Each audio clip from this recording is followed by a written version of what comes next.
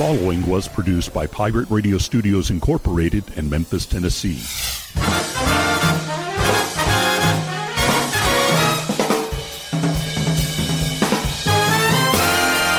Hello, my name is Rick Cheddar, and this is From Radioland.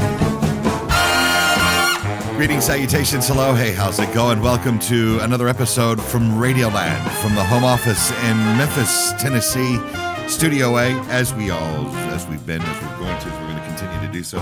It is episode 357. It is the 13th of December. Date of production. I don't know why I do that. Does it really matter? Does it really? No, it doesn't matter at all. I don't know. Some people might sit there and go, oh, that's interesting. That happened back then. Probably because I do get into some dated material from time to time, because I was just sitting here looking at the calendar, and we're entering the week where everybody begins to, okay, I know I have to quantify this. Under normal circumstances, this would be the week that people just kind of quit giving a shit, because it's Christmas is coming around the corner. It'll be next week. Looking at this, which Christmas falls on a Friday this year. Oh, goody. Another day of the week. The point is that usually the week before Christmas is where people just go, whatever. I'm not doing anything. I'm not going anywhere. You people suck. Well, and this year is a little different because of the pandemic. And so we get to sit around and go, oh, I'm not going anywhere. I'm not doing anything. You people suck. It's the same thing. It really is. It's the only difference is that you'll be doing that alone. At least you should be.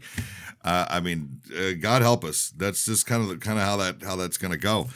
I did see that. I guess a bright spot in all of this is that the first shipments of the vaccine are headed out. They were authorized over the weekend. They are headed to various states around the country. Our very own FedEx, you know them. They're the company, the shipping company. They have. They've been ramping up their deal there. They're ramping up stuff, getting things done, getting people, getting the vaccine out to where it's going to go. They're flying it in and out of there. It's a cool thing, quite frankly, because that's, kind of what they do. And they are excited about getting it to the places that need to go. So they're going to be very, very, very busy, as are a lot of truck drivers and stuff like that. So, yes, there it is. I don't know. You going to get it? It's a legitimate question. Are you going to get the vaccine? For guys like me, I'm way on down the list. Most of you are probably the same way. Unless you're a frontline worker, which would be a doctor, nurse, orderly, whatever it is that the hospital workers are doing. And then it's probably going to be people like the police department, the fire department, EMTs, those cats are next, on the list around the same time. And then I don't think this show is playing too well in any nursing homes. So those those people are going to, I might be surprised. Those people are going to be on the list as well. And then they're going to start paring it down from there. The problem being is that the vaccine brand that is being shipped out across this country is the one from Pfizer. And long story short, the short being the important part of it, there's not enough of it to go around. There's only 100 million vaccines for 375 million Americans. They got to make it. They got to keep up with demand. I don't know how long that's going to take. We don't know any of this sort of stuff. But the vaccine is going to be good, because it's going to come to a critical point where enough people will have been vaccinated that the snuffing out of the COVID should be a little easier. And yes, you will need to continue to socially distance. And yes, you will still need to wear a mask. It's not that big a deal. It's a good thing. And they're like, well, why have I got to do that? Because there's going to be people. Then again, I don't know, looking at the numbers, we may have enough of the vaccine. There's half of this country, which is bad. You got to have at least 3/4 of this country inoculated. I keep making that mistake. Inoculated. 3/4 of 75% of this country needs to be inoculated for this to really be truly effective. When it comes time, I'll probably have mine. I guess I'm interested in seeing how the side effects are. That's really the only thing that's kind of holding me back. I understand that they can be rather intense, but I guess it depends on who you are, what your condition is, and stuff like that. But that's the problem though. There's half of this country that does not want to get it. Over half, I think it's like 52%. I think it was last I saw. 52% of Americans have said, I don't want to get it. And this is troubling. It's troubling on a couple of levels because the first question is why? And the answers to that are alarming. They don't want to get it because they may be afraid of the side effects. That's me. I'm not afraid to get it. I want to see what the side effects are so I know how to prepare myself. If there's any, it may not affect me at all. I don't know yet. We'll know when everybody starts getting knocked up at all. Now the other ones that you got your anti-vaxxers, right? They're already kind of because they don't want the Bill Gates chip implanted into. God damn it! What a dumb fucking phrase that is. You people and this Bill Gates thing and the 5G shit need to just sit down and shut up. It's the most ridiculous, incoherent, ignorant thing anybody can say. On that same coin, on the other side of it, there are those people that say they're not going to get it because they don't know what's in it. You're not sticking me with that. I don't know what's in there.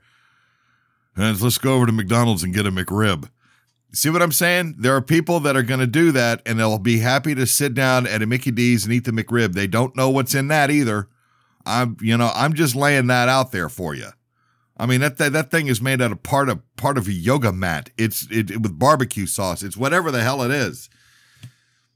I do find it amusing that McDonald's, on a side note, rolls out the McRib every once in a while. They don't keep it on the menu per se, but they just roll it out every once in a while.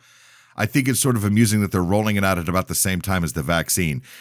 Now, if you want a conspiracy theory, my friends, there you chew on that. There's something up here. We're going to reward every American with a McRib if they get the vaccine because, Bill Gates is involved in both. Oh, my God. The 21st century is not what I thought it would be. I thought we would be enlightened. I thought we would have a sense of reason amongst us that would exist. There would be an actual sense of real stoicism that for us to chew upon and to live by. No, we're worried about what's in a fucking hamburger. Oh my God.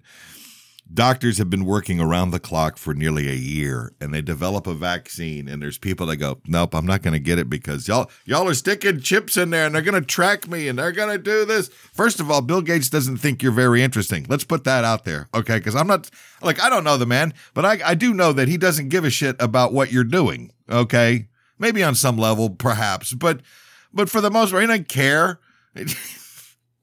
And besides, do you carry an Android phone? Because there's tracking chips in that, and that's a Microsoft product, kind of. Parts of it are.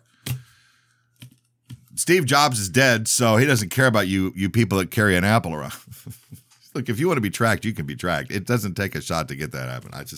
I'm fascinated by it. So, look, to each their own, I get it. But I do want you all to please just be prudent and be safe, okay? If you're like the rest of us, you want to kind of see how this thing shakes out. I think it's going to be fine. I'm not worried. We want to get back to our things to do. We want to get away from, the home. Go get a shot. No, I'm not taking that. That's what it sounds like. It's ridiculous. It's silly. Get the goddamn shot and just, ride it out. It's the only thing I've heard is the side effects are just a little, you feel a little freaky for about 12 hours or so, and then you're good to go. That's how you know it works, they say. That tingle tells you it's working. We'll pause. We'll come back. I got a show for you this time out. We have a really cool young man. He's quite the guitarist. Yes, he is. He's a young fellow out of the Scandinavian region. He comes from the Great Wide North. He's coming here. He's the ambassador of rock and roll. He's a young fellow by the name of Rocky Kramer, and he's a delightful fellow. You're going to meet him and more coming up right after this brief break right here from Radioland. Don't run away. Wizards is corona-free and is your headquarters for your essential quarantine supplies. Their viral sale is happening right now with deals throughout the store. Get some sage to chase away the bad stuff, incense, woodwick candles, decorative fans, and things to keep you busy while you're stuck at home. T-shirts, bandanas, hats, and more on sale right now. CBD, Kratom products, and personal cleansers for that job interview. Open 10 to 10 every day at 1999 Madison Avenue in Midtown, or get it all delivered when you order online at wizardsmemphis.com. Wizards, because it's still smoking. Must be 18 or older to buy smoking-related products. Joining us to the miracle of the internet, it is he's known as Norway's ambassador of rock. He's here, Rocky Kramer. Rocky, how are you, buddy? I'm great. How are you? Doing well, thank you. Thank you so much. You're out in the are you out in the LA area? Is that where you're at? Yes, I'm in LA, in sunny California. Yeah, it's over here, kind of cold and wet. Memphis is where we're at. So yeah, the big difference in climate. Yeah, definitely. I've never been there, so I don't know what it's all about. Memphis is it's an interesting town. We like to talk a bit about it just by virtue of the fact that it's a music city. This is where where some would say rock and roll was ultimately born. Now, not to take away from your heritage. I mean, by God, you guys in Norway know how to rock. That's every one of you guys that come out of there are just. What is there? Something in the water up there? What the hell is all that about?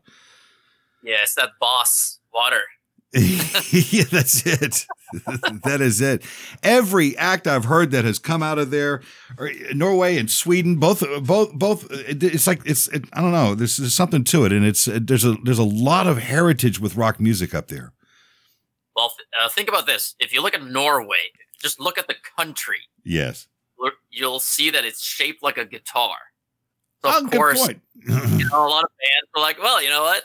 Let's be in a rock band. Let's play rock and roll. It's and of course it's very different too. There's a lot of it's very technical type of rock as well. It's not like fast and greasy and loose like you would find down around these parts. I guess for some reason Scandinavians they like it fast, they like it heavy, and it's interesting. A lot of the bands that I listen to, and I feel like there's a lot of metal from Sweden. Like Sweden has a lot of metal, and then Norway is, at least internationally, perhaps most known for black metal. Yes, which that's a very, very intense genre. Which I was never that into it, but I do have a lot of friends that listen to it, and they love it, and they think it's great. And I mean, they basically buy an old cassette player just to record their album, so it'll sound as bad as they possibly can. It's gonna sound like crap. Yeah, they like that lo-fi sound. I don't know what it is about that, but that's a thing. But yeah, go ahead. Yeah. So, but I remember listening to Hammerfall and Europe. And a lot of Yngwie Malmsteen is a big influence, and there's a lot of virtuose guitar players, and I don't know why that is, but I think it's great that people take their instruments seriously, and obviously that influences a whole new generation, and which I guess I'm one of them. I love all the 80s stuff, all the 90s, and just people making music that you can't learn it in just one sitting. You know what I mean? It's something that takes the time and a lot of effort and a lot of progressive stuff. I enjoy any music that has an influence either by classical music or just something that sounds like it comes from outer space. Or, something like that. Yeah. It's in a way I can see there it's sort of experimental, but you brought up classical because there's a lot of influence into that. It's almost a very fine line. Between that type of guitar playing and what you would hear, say, from the Baroque period. As a matter of fact, you covered Yngwie's Baroque piece. Yes, I did, and I love the name of it, Baroque and Roll, because instead of saying rock and roll, you got the Baroque and Roll, and I think it should almost be a genre of its own, even though the genre is called neoclassical metal or arguably neoclassical rock. Yeah. The influence is classical music, but you play it with electric guitars. And Randy Rhoads was one of the early ones to do that. And I would consider Brian May to at least bring in some sort of a classical influence. And I think that people enjoy that. I mean, I started on the violin, so that's how I got interested in classical music. And of course, my parents were very into classical music, and they're both professional musicians. So it made sense for me when I started writing music to write rock and roll, which I liked, and mix it with classical because that's what I've been playing on the violin. So when I switched to the guitar, it was just natural to kind of bring in some of those influences, bring in the Vivaldi and the Bach and all of that, all the old music, the very old, hundreds of years old, which is very interesting that we're still playing that today, which we may not play music that's 10 years old. Oh, yeah, absolutely. Did your family give you any lip about getting into rock and roll from being they were professional musicians and assumably under a classical stance. So, I mean, when you go plugging in a guitar and you're just tearing shit up over there, did they were like, hey, what are you doing? Well, so to give you like the full background, my father was a first violinist in the Trondheim Symphony Orchestra. Yes. So he actually played in the symphony. Like he would take me and my brother to concerts, and we would see the whole orchestra, and we actually got to see them rehearse and perform, and we kind of learn a lot about instrumentation, not just what it sounds like on the radio or on a record, but also what it looks like when you see them actually play. And that was pretty amazing to experience at an early age. It was just like hearing everything in person. Unfortunately, my mother passed away when I was 5, so she never got the chance to see me play guitar. But she was a piano teacher, and she sang in a choir, so that was her background. And she was very into classical music, just like my father. So there was a lot of classical music playing in the house. My dad has a lot of vinyl records of any symphony you can imagine. So when I switched to the guitar, my father wasn't a big fan of it because he wanted me to stay.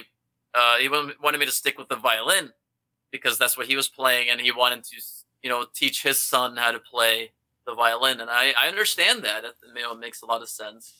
When when you have a son, you want to bring it forward, and you want that next generation to be interested in what you're interested in. But I was definitely more fascinated by the guitar, and I think it was just that the sound of a distorted guitar. I think that's what really caught my attention. And some people do compare that to a violin, but I think it's a little bit cooler. I agree. I do. There's something about that sound, it covers so much, whether it's, like you said, your applications of it with classical music or rock or even pop.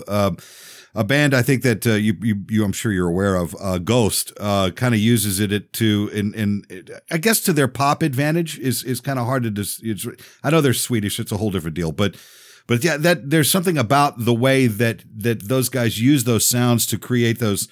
That same vibe of like the Scorpions, but was it somebody said that they were a lot like ABBA meets the Scorpions, which is kind of bizarre, but I get it,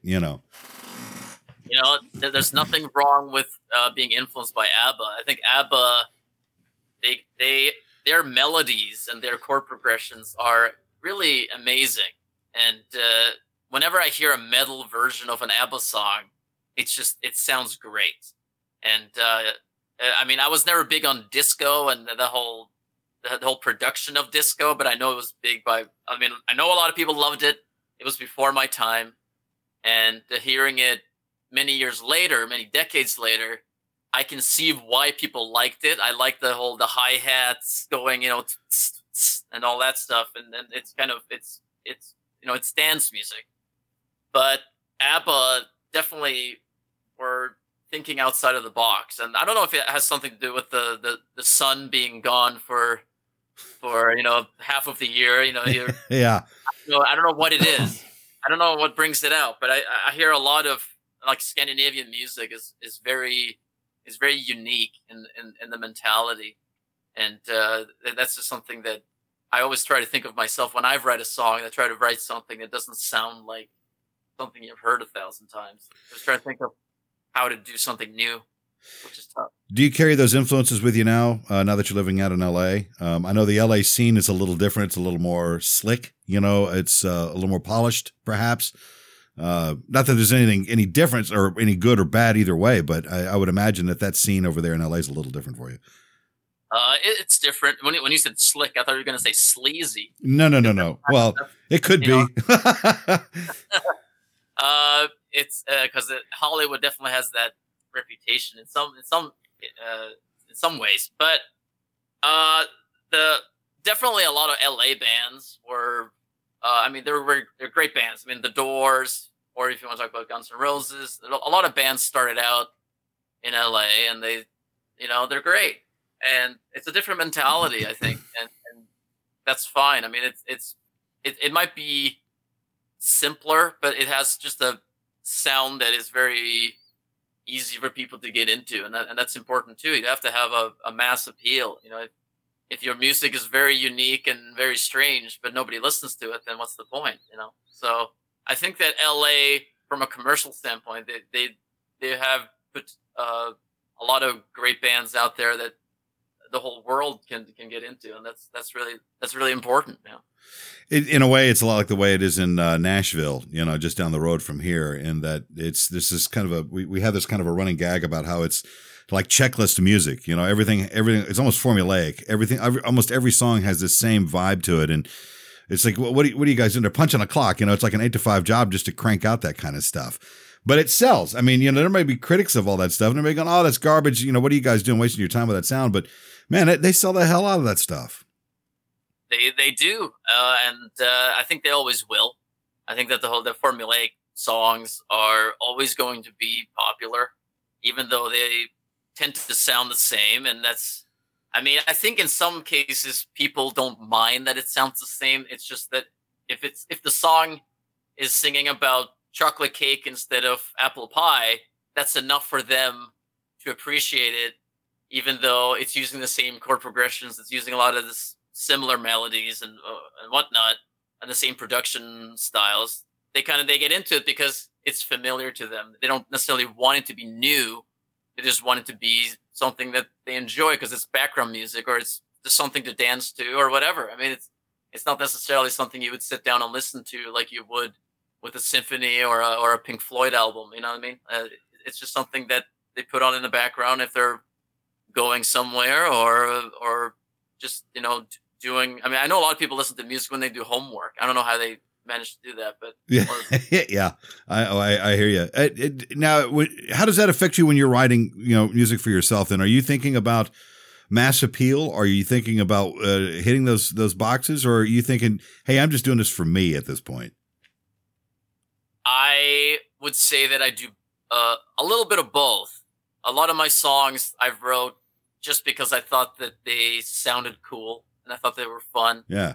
I've written a lot of songs, and I've written songs in many different genres. I've written pop songs, rock songs, metal songs, and I mean things that sound like Metallica, things that sound like I don't know, like a pop, something that is poppy like right now. And I've written stuff that sounds maybe more 80s or 90s or 70s, and it's just about whatever feels right. And for those of you who have listened to I only have one album out right now. It's called Firestorm, and that's a particular sound, but a lot of the other songs are very different. So I may have a challenge in the future where people will say, well, he sold out or he did this and that, but technically those songs, I wrote those at the same time that I wrote this album. So it's just about whatever mood I'm in and whatever inspires me. I mean, I write songs that can be about very simple stuff. I write songs that are about more complicated stuff, and that's kind of the way it is when you're always writing, because that's kind of how I communicate. It's like some people have a diary. I write songs.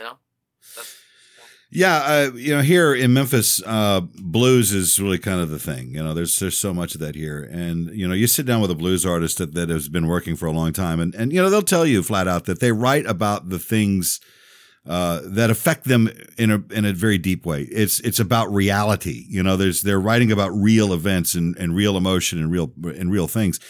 And then, you'll talk to a guy who's into some type of rock, maybe operatic rock or metal, and they'll tell you about, there's kind of a fantasy world that sort of exists there. And it's along the same lines as the way maybe some type of rap or hip hop is kind of dreamy.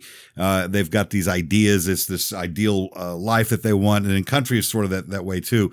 When you write, are you pulling any real experiences from your life into your music? Yes, definitely. I think that's how I write most of my songs. Is probably something I feel or something that I'm thinking about. Like Firestorm is an album I wrote when I was 16, and it's about mental health, and that's that's reality. And to me, it was about realizing that it is reality instead of a fantasy world, and that's dealing with that and dealing with growing up. I mean, I don't have a problem with writing songs about the fantasy stuff, and one of the songs is called Rockstar, and that's me dreaming about being a rock star. So the lyrics are, I'm a rock star, and I know that when some people hear that, they think, oh, he's saying he's a rock star. Well, if he has to say it, he's not really a rock star, and those type of things. And it's sometimes it's a little hard to explain that. So I had to kind of add that a little bit before the song, just a little dialogue saying, okay, this song is about dreaming about being a rock star, just so you know. You have to explain it before you lay it out there. Yeah. I don't want you to think I'm arrogant. It's not about that. I want you to know that, like, I wrote this when I was 15. I just wanted to be a rock star, and I wrote this song so people understand that it's about the big dream. And when you talk about metal, it makes me think about all the bands that write about very, very fictional stuff, like very, like, I don't know, dragons and whatever, fairy tale stuff. I actually, and I hope I don't offend anyone, to me it sounds almost like they're not being serious. Like I don't know if they truly believe in it or not. Maybe they do, and that's great. I hope they do. I mean, I hope that they're really into that, but it almost sounds like they're making fun of it sometimes. Like it's almost like a parody. You know what I mean? Yeah, I know exactly what you mean. And I think some of these cats would, even the ones that do it, would probably agree with you. Now there's some that are some of the audiences, that's a whole different deal. I mean, you've no doubt have been to those big festivals, the black metal festivals, and you watch those crowds, and it's like, it's a religious experience for them. And it's incredible how deep that music touches those people.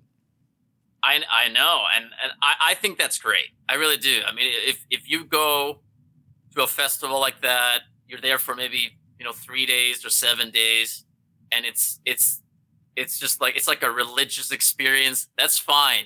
If whatever works for you, that's always, I support whatever makes you happy in that sense, as long as it doesn't hurt anybody. Some of those communities can be maybe somewhat dangerous, but as long as it's safe, as long as it's something that you do to give your life purpose. I mean, it's not really any different than people that are really into Pokemon or movies or video games. I mean, it's like we all have something we use to make life a little easier. So whatever works. I mean, if you like listening to very loud and poorly recorded metal, that's fine. Go ahead. I think it's great. I think it's wonderful. Well, sure, as long as everybody's having fun, like you said, and that's what show business is about. It's about entertaining and or being entertaining or attempting to be entertaining. And it's as you know, it's a tough gig. When you look at, like, for example, the song "Rockstar," how do you imagine it's going to age? Is it going to age well for you? Is it going to be a song that'll still be part of your library? 6-7 years from now? That's a good question. We've definitely been paying a lot of attention to it. It hit number 1 on the DRT indie charts, so it is my first number 1 song, or single, I should say. So I think it will be played. I think it's a fun song, and it probably will be played for a long time. I'm doing a Twitch show right now called Rock and Roll Tuesdays, and I have some fans there. They often request that I play Rockstar, so people, at least now they want to hear it. So we'll see in 6 to 7 years. But I would hope so. I think that it's a fun song. As long as you know what it's about, and as long as you understand that it's more about sacrificing yourself to making your dreams come true, more than saying that, hey, I'm better than you, because that's not what it's about. So as long as people know that, but it's you never know. I've learned one thing from Kiss, and Kiss, they have the most amount of albums, the most amount of music that you can imagine. They, when they're asked why they don't play all the obscure stuff, is because they have so many songs that people want to hear, that if they play an obscure song, they have to take one of their hits out. And that's, there's going to be some more people in the audience that are going to be upset because they didn't play that one hit than those maybe 500 people that are happy because you played that obscure song from that obscure album. So. Oh, sure. Well, yeah, those guys are showmen. That's what they do. I mean, they know how to deliver exactly to that audience. They do, and I'm a Kiss fan. I'm not going to hide it, and I think that what they do serves a good purpose. They put on a great show. They have a fun time on stage, and I've been to at least 2 Kiss shows, and I think it's a great show. It's great to be in the audience, and they do what they do, and I think they've influenced a lot of other bands. But that's great. But just, you don't expect them to play weird stuff. It's all, that's all I'm saying. Oh, sure. How is the Twitch thing working out for you? As a broadcaster myself, I've looked at it, but I always thought, I don't know if a music type of thing is gonna fit there, but apparently you found a little bit of success with that. Sure. Yeah. I've kind of made it into a weekly show. So I call it Rock and Roll Tuesdays. It's every Tuesday at 7 p.m. Pacific. And I think it probably helps that it's at the same time every day. When I first started, doing kind of test streams, I was doing at different times, and I don't think anybody really knew about it. It was a little hard to get people's attention. So once people expect you to be there, that helps, and it helps to have at least a few viewers when you're getting started. Otherwise, you're going to drown in the browsing page, which is really where most people come from. So if you can get it to like over 5 or 10 views, then all of a sudden there's more. So we've had over 1,000 views. Well, yeah. So that's great. And we generally speaking, it's about a few hundred, and a lot of people come back, but we get, there's new people every week that stop by. So I'd say it's helped me a lot during these times, because I can't play for a real audience, or at least in front of a real audience. So it's nice to at least be able to perform and maybe make it a little more casual and try out songs that I wouldn't have played otherwise, because I'm doing a lot of covers, and normally I play my own music. That's what I'm used to doing. That's, when we go and rehearse, we rehearse my music and maybe a few covers, but now we're doing mostly covers and a little bit of my own songs. And it's more experimental, and I think that's fun. It's a nice change of pace. And I wanted to stream for a long time, so at least I was able to do it now and try it out and see what it's all about. Yeah, this pandemic, I know, has put the brakes on a lot of acts, trying to, obviously you can't get out and tour right now, and doing a streaming show like that, I know it's kind of a hit and miss thing. I guess it depends on the act and how you can put it all together. And it sounds like you're doing pretty well with it. I guess you've been taking some of this time to try and be somewhat productive beyond that as well. Are you writing more? Or you putting stuff together for another record? I'm always writing music, and that's something I can't stop doing. But my idea for the pandemic was to do something that I can put out right away. So I started doing covers. So I've been doing a cover of all the artists that influenced me over the years in one way or another. So like the first one I did was Pink Floyd, Comfortably Numb. That was the first one. And then I've done Foo Fighters. I've done Linkin Park. I'm doing like different genres just to try to reach out. I did Churches, which is a newer band, probably the newest band I've done. Them and Linkin Park, I would say, one of the newest ones. I've done Edwyn Collins. Who else? Queen. I did Queen. The Show Must Go On. Wow. Yeah. That was something that the reason why I did The Show Must Go On was because when I first came here to LA, I was we're dealing with I was getting a record deal, and basically, well, the one condition was that you should take vocal lessons and you should go through, learn how to develop a proper vocal technique. So the vocal coach asked me, like, what song would you like to play? And I said, Queen, The Show Must Go On, because I'm a big Freddie Mercury fan. And of course, back then I could not sing that song, not a chance. I had no clue how to sing a song like that. So it was a big deal for me to do it. Now that I've developed the technique and I know what I'm doing, it was fun to actually be able to sing it. So it's like one of those check marks. Did you find it like very, very difficult to even attempt it? Honestly, not really, because I mean, it's a tough song to sing. Don't get me wrong. Right. I'm not. It's easy for anyone. I think most people think it's tough, and a lot of people will sing it in a lower key. And I didn't want to do that because I feel like it's like Paul Rogers would sing it in a lower key when he was touring with Queen, and I could have done that, and it would have made it easier. But I wanted to do it in the original key, so I when I developed my technique properly, I was able to hit all the notes, and then I decided, let's do it, let's record it, and I'm happy about it. It's one of those moments where you can say, well, I did something that I always wanted to do.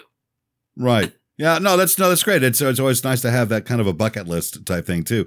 But you spent some time out pre-pandemic, of course. You spent some time out on the road. You were an opening act for various shows, weren't you?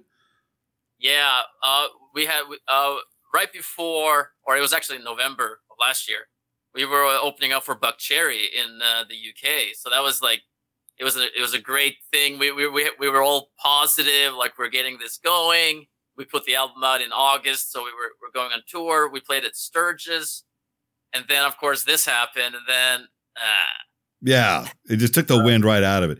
The timing could not have been worse, I'm afraid. Yeah, we actually had we were just looking at a summer tour in like the beginning of March or maybe end of February, and that's when it all came crashing down.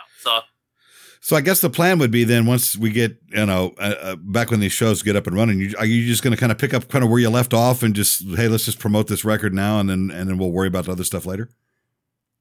Well, we definitely want to go back to touring, but I don't know. The summer tour that we were looking at, which had there were multiple bands and big bands. Big bands that most people have heard of, and we were going to open up for them. That didn't work out, so I don't know if we're going to get that same deal, but it'll hopefully be something similar or something equivalent. And we want to play other places. That was a U.S. tour, so we'd like to play South America, because now that I've been doing Twitch, I've actually developed a lot of new fans in South America. Oh wow! Because, we're on the same time zone for the most part, so they're the ones that can tune in, because I don't really get any European crowd on my Twitch show because I'm playing at nighttime in the US. So most of the people that tune in are either from the US or Canada or South America. So it's really cool so that's really cool. So we would love to play for them in person and maybe even say hello to some of them. Yeah, we got a lot of bands around here that do like to get out of the country, and they'll play Europe and they'll play South America, and they always tell you, it's like, man, the audiences are so different over there. It's not what you expect over here in the States. Everybody has this kind of a funny feeling about it. They would, depending of course the show, but like some of these like the blues acts I was telling you about, they'll go play a show in Europe and they find that their audiences are rather subtle and polite until the end of the show when they go crazy. Whereas here in the States, everybody's just really rowdy and drunk and just having a big time. Right. Yeah. People definitely different in different places. Every time I watch anything that's from like a festival in South America, people are really, really like, they're crazy, but in a good way. Like there's a lot of energy. Yeah. And I don't feel that energy as much, probably everywhere else. Europe is I think saying that they're more polite, that might be a good description. I think Europeans may be more interested in the music than in the beer. Yeah, that's exactly right. They're in for the art, not to get hammered. Yeah, that's, I guess, is one way to put it. Yeah. Well, sure. Well, down in Brazil too, they're no strangers of any type of metal too. You got Sepultura down there. I mean, those guys know how to set a stage on fire. Yeah. I mean, yeah. Of course. I mean, it's anything that any band that can put on a good show. And I mean, I love Pyro. Yeah, if you can get away with it, yeah. Well, yeah, with the festival circuit that got all screwed up because of this thing too. I know that that may have been part of your plan. I'm not sure if you were looking that way. I mean, because we have a big festival here every year. It's the Memphis in May Beale Street Music Festival, and there's bands from all over the world that come in for this thing, and it's a blast. It really is. And it's these outdoor festivals, and it's usually because it's the first weekend in May, and a lot of the festival tours, a lot of band tours are starting at that time. So they'll come here, they'll play a 45-minute set or maybe an hour-long show. If you're a headliner, maybe an hour and a half, and then boom, they're gone. They're out there on the road. They're hitting every festival in the country at that point. And I know that's probably maybe something on your checklist, I would think. Yeah, we're always big supporters of festivals because festivals are great. Well, they used to be great. Now it's probably going to be a little while before we can go back to that. But the festivals are a great way to get exposure and playing for people that are probably not there for you. I mean, especially when you're starting out. But they may discover you, and all of a sudden you have a lot more fans. And then when you come back, either headlining or playing a non-festival show, all of a sudden they show up again, and now you got fans for life. So festivals are important. So that's something we always want to be on any like festival that we can. But it's tough. It's very competitive. So, and right now we're obviously extra challenged because of the pandemic. So we probably won't be doing any festivals anytime soon, but we'll see. Yeah, it's probably going to probably go back to like smaller venues, that sort of thing, and it'll start working its way back up into full arena shows. I would think at some point. Who knows? Yeah. Yeah, I mean, I see people doing like drive-in concerts and stuff, and I think that like if you're in your cars or you got trucks and cars and whatever, I think that's probably the way to do it, or just have less people in the audience, have a little bit of distance between people. I'm sure that we can have shows again, not that far in the future. We do have a vaccine coming pretty soon, so I think that will probably be okay fairly soon. Yeah, as long as it's a safe vaccine, I'm thinking most people are ready for this to be done, and they'll take anything to make this all go away. And with all of this down, are you finding yourself at home playing more, practicing more than you did before this, or less? How's all that working for you? Well, one of the reasons why I did a Twitch show was because I do it once a week.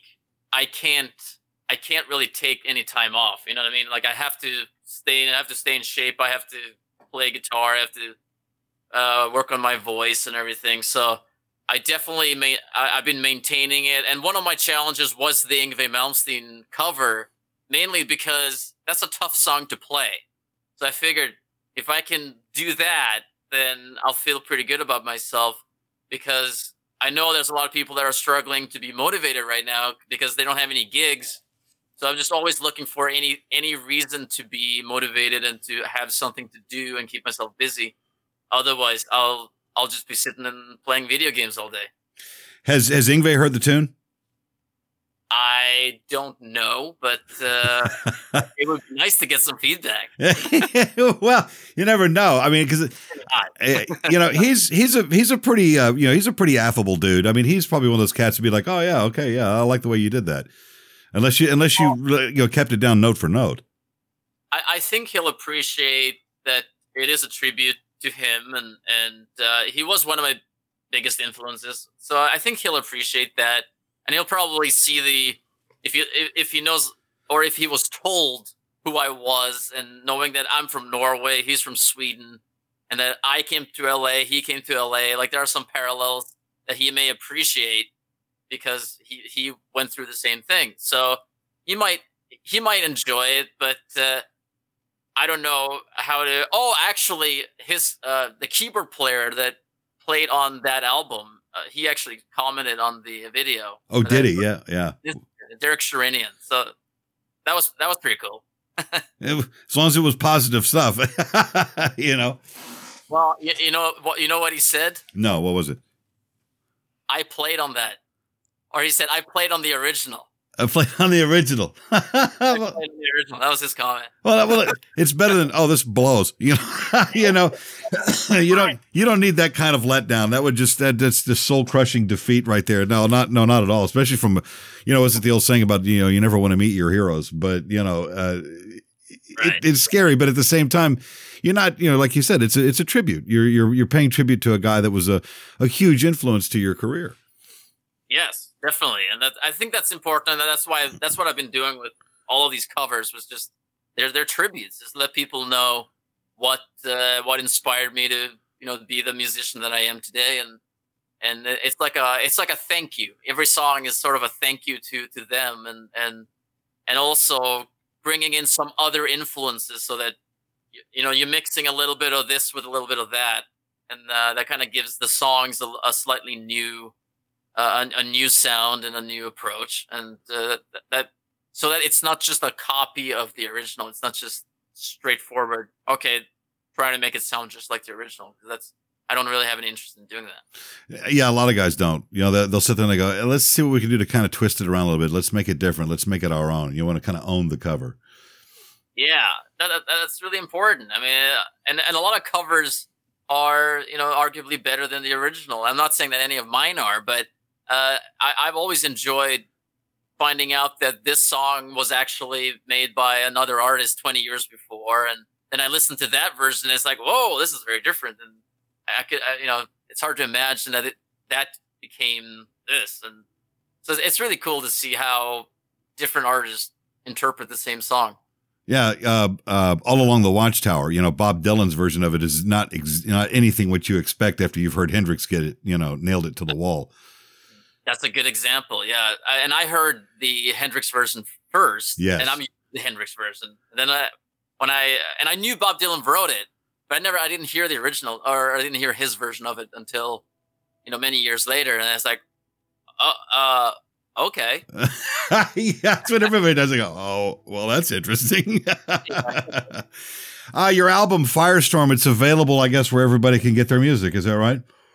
Yeah, it's available everywhere except Spotify, and that's just it's a little legal issue. But everywhere else, it's available on CD and high quality vinyl, 180 grams. Oh yeah. Yeah. So if you're a vinyl person, definitely check out the vinyl. You can get that through Amazon or through your website. It's there's a link on my website, but it is on Amazon. Yes, everything you can buy all the different versions on Amazon. Fantastic. It sounds like it's going to be a fine record for you. And I'm hoping we can get a few of our listeners over here to head your way and get a copy of this stuff. Oh, yes. That would be nice. Well, absolutely. Rocky Kramer, thank you so very much for your time. Hang tight, be safe. And we're looking forward to getting you back out on the road at some point here and get to those shows. Hey, thanks for having me. Yeah, I'm looking forward to going back on the road. Absolutely. And listen, if there's anything I can do for you down the way, just let me know. All right. Oh, thank you very much. You bet. Rocky Kramer, ladies and gentlemen. Hi, this is Reverend Oma from the Broom Closet Metaphysical Shop. Now that we're all spending more time at home, let us help you keep things feeling calm and peaceful. We have a huge selection of incense, including sticks, cones, and powders, along with burners to keep your home smelling great and feeling calm. We also offer sage, Palo Santo, smudges, and room sprays. Add some crystals, singing bowls, or candles, and choose from a variety of mindful living gifts to complete your sacred space. Visit us in downtown Memphis or online at thebroomclosetmemphis.com. Social distancing slows the spread of coronavirus, so if you have a fever, dry cough, and shortness of breath, call your healthcare provider before going in. More info at coronavirus.gov. Let's all do our part, because we're all #AloneTogether. Brought to you by the Ad Council. Here's what's coming up on the next episode from Radioland with Rick Cheddar. She's a rather popular lady, and she's got quite the story to tell, and we're glad to have her here. Wendy Stewart Kaplan joins us through the miracle of the internet. Hello, Wendy. How are you? I am excellent. The miracle of the internet, because you know what? Sometimes when you're live streaming, it's a miracle when everything works. Yeah, no kidding. Yeah. No, we're perfect tonight, Rick. We're having a miracle. You and I are experiencing a miracle right here. Yes, we are, and every day is miraculous. That every day that I can get up and not get the COVID. Yeah, really? You know. I hear it loud and clear. I had it back in March. So. Did you? What was that like? Well, New York. We're hit really. Oh, bless you. Oh yeah, you did the right thing. You coughed into your elbow. Coughed into my elbow. Yes, I did. Good for you. Yes, that's thank you. That's what anyone who's listening. Cough into your elbow. For previous episodes, go to radio-memphis.com. To download episodes to your mobile device, search the show in iTunes, Player.fm, Stitcher.com, Pocket Cast, or TuneIn. And now, here's more with Rick Cheddar from Radioland. There you go. You heard what's coming up next time on the program. This will be a lot of fun. Having a great time. My thanks to Eileen over at WorldStar, helping us, WorldStar Promotions, helping us get some of these folks on this program for you to meet. Got some great people that are coming up too. It's going to be almost time to rebook, but I got us carried all the way through the end of the year, and the first week of the first Sunday of January. That's happening as well. So so we're going there. We're going there. So who else coming? Well, we got her, and we got him. We got some fun stuff. Yeah. So yeah, there's some good stuff that's coming here from Radioland. Please, thank you so much for listening and streaming and downloading and doing all the things it is that you do to get this program.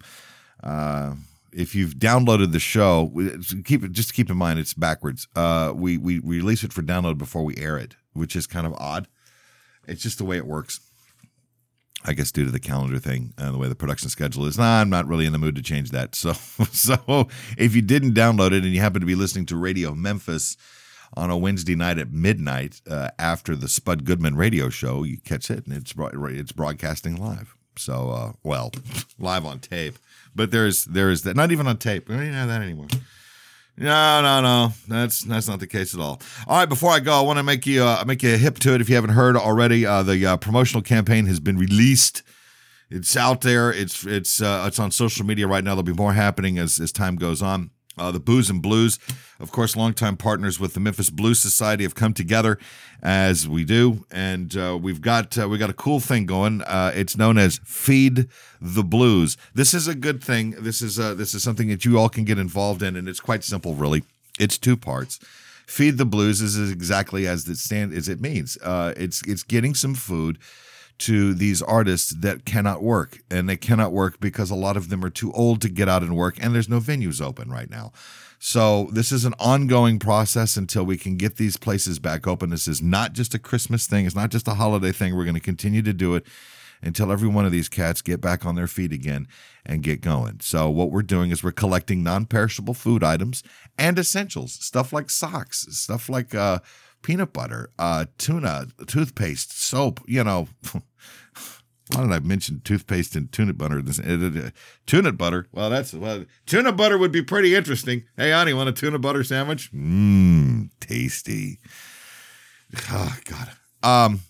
Soap, socks, stuff that you can't eat that these fellas might need. And then stuff they can eat. Pasta, beans, rice, what else? Peanut butter, tuna, peanut tuna, tuna peanut, all that stuff. Crackers, coffee. Oh, it doesn't have to be the expensive stuff either. Just some good drip coffee. Get some cans of that cheap stuff and then bring it to us. This is how it's going to work. And we got two ways of handling this. If you feel like getting out, you're more than welcome to come deliver this stuff if you've gone shopping and you've got some left over, and you can hit our times. Our studios will be open Monday through Friday, 9 a.m. to 2 p.m. Central Time. Not that it matters, but 9 a.m. to 2 p.m.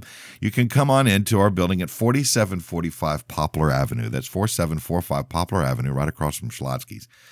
and come into the building, come downstairs, and you'll go into the lobby and then just walk downstairs. It's real simple. We're in the lower level, and you'll see our lobby, and there's a couple of boxes there, and you can just put some stuff there. And we've got a bunch of other stuff that's coming that's going to help us out as well. And we've got some volunteers that are going to run out and deliver this stuff as time goes on. Now, the other option is that if you are stuck at home and really don't want to get out and don't want to be a part of all of that, that's fine too. Let us know either by contacting the Memphis Blues Society or us at Booze and Blues, and let us know you got some stuff, and we can run a volunteer by to come pick it up contactless. Just set it up on your front porch. We'll slide on by, grab it. We'll bring it back over here to the studio for you. So that's pretty cool. So there's the food, the Feed the Blues thing. That's the food end. Now there's another end of it. Those of you that live outside of the area and would like to help out, your help is greatly appreciated, and you can do so financially by getting over to the Memphis Blues Society's website, memphisbluessociety.com. Look for the Papa Don McMinn Blues Musicians Fund. That's it, Papa Don McMinn Musicians Fund. And there's a PayPal link in there, and you can make a contribution. Throw a couple of bucks in there. You can do a monthly thing if you'd like, where it's set up automatically and you never have to see it. And it's all 100% tax deductible. And every penny of that money that comes into this stays right here in the Memphis and Shelby County area. Actually, in our listening area, because we got some folks in North Mississippi that we got to take care of as well. So, that's all part of it. So you can do it two ways. Or both if you'd like. And plus, if you'd like to become a member of the Memphis Blues Society, it's easy to do. You can do it right there as well. It's $25 a year for a single, $35 for a household. I know there haven't been any shows to really get a lot of benefit from that, but who does benefit from it is the Memphis Blues Society, and they do need all the help that you can give them. So if you're in a position of means and you can make it happen throughout this time of need, this is certainly the way to do it. So you can get involved by doing a search for, you can find it on Facebook. Just search the hashtag Feed the Blues, and it'll start popping up. So there you go. All the details are there. All right, that's it. I'm done. I got to go. In the meantime, please take care of yourselves, take care of one another, and for God's sake, stop shooting each other, all right? I'm Rick Cheddar, and this has been from Radioland.